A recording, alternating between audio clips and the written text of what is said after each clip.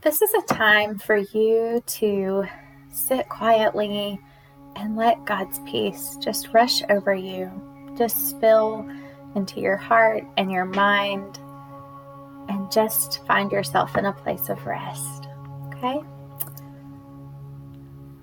I have said these things to you, that in me you may have peace. In the world you will have tribulation, but take heart. I have overcome the world.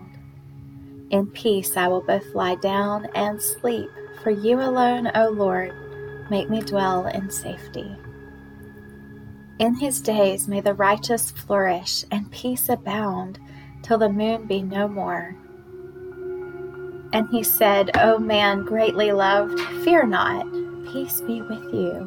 Be strong and of good courage. And as he spoke to me, I was strengthened and said, Let my Lord speak, for you have strengthened me. And the effect of righteousness will be peace, and the result of righteousness, quietness and trust forever. How beautiful on the mountains are the feet of those who bring good news, who proclaim peace, who bring good tidings, who proclaim salvation, who say to Zion, Your God reigns. He was pierced for our transgressions, he was crushed for our iniquities. The punishment that brought us peace was on him, and by his wounds we are healed. Long life is in her right hand, in her left hand are riches and honor. Her ways are ways of pleasantness, and all her paths are peace. She is a tree of life to those who lay hold of her. Those who hold her fast are called blessed. Deceit is in the heart of those who devise evil, but those who plan peace have joy.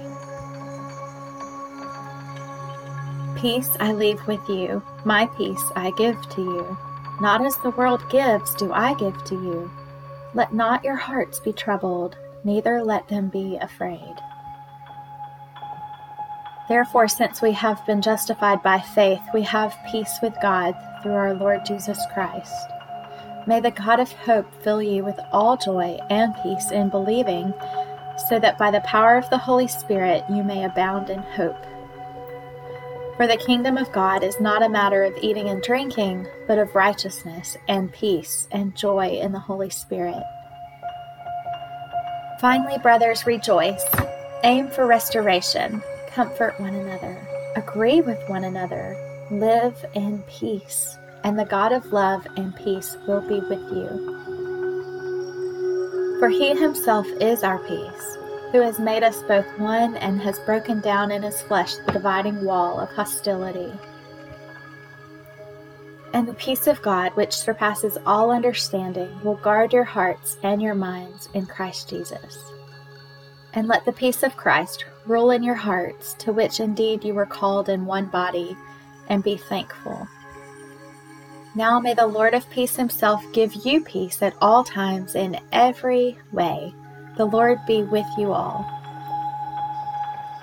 Grace, mercy, and peace will be with us, from God the Father and from Jesus Christ the Father's Son, in truth and love.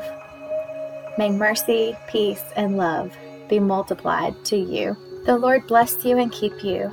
The Lord make his face shine upon you and be gracious to you. The Lord lift up his countenance upon you and give you peace.